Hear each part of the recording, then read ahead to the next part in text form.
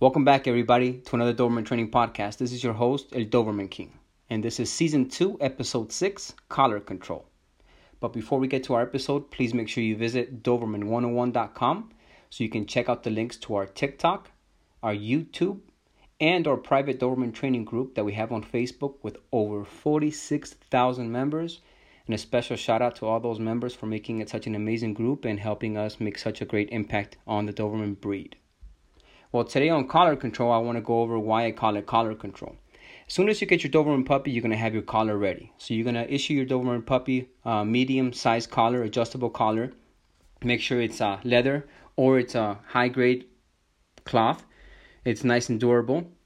Don't forget, you get what you pay for. You want it to be very strong because they do pull hard when they need to pull. So you always want to be ready just in case. You don't want that collar to snap. As soon as you get your puppy, you place that collar on and you start letting him know that when your hand is on that collar, you are 100% under control.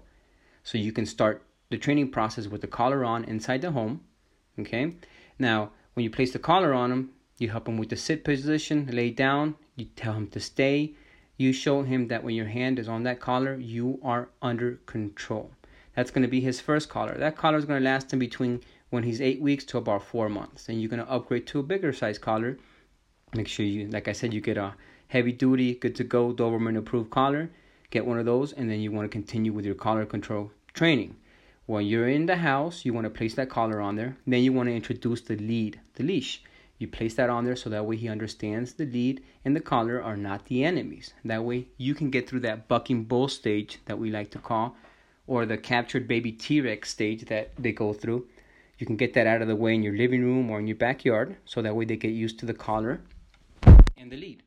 So when you start controlling your dog, your Doberman, with the collar, you work on no pull, you work on down, you work on off, you work on stay, etc. Let him know that you have control of him when your hand is on the collar. That's important for when you're with your Doberman in public areas. There's a lot of people walking by. You grab him with the collar. You've got full control of his neck and his movement of his head with your hand on the collar. That gives you direct control of his neck. Now, when you're walking him normal, you want to have him with a nice harness that is approved and it's done for Dobermans for their body shape.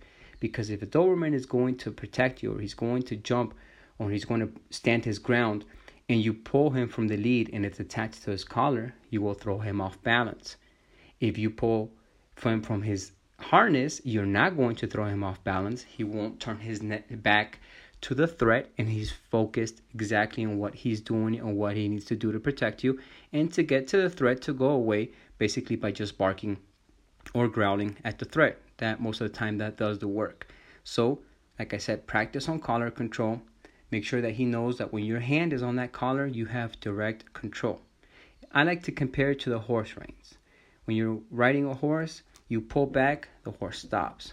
You let loose a little bit, he moves forward. You pull to the left, he goes to the left. You pull to the right, he goes to the right. That's the type of finesse, and that's the type of movement, and that's the type of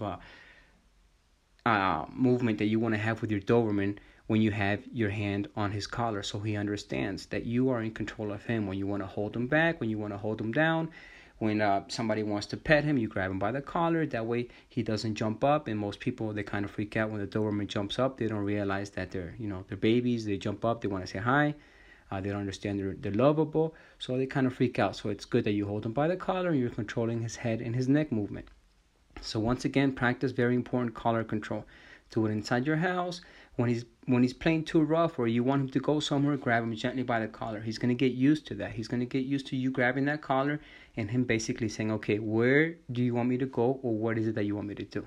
And that's going to pay off in the long run, because that goes hand in hand with no pull training. So that way when you're walking him, you're working on no pull and showing him exactly how to walk and behave out in public.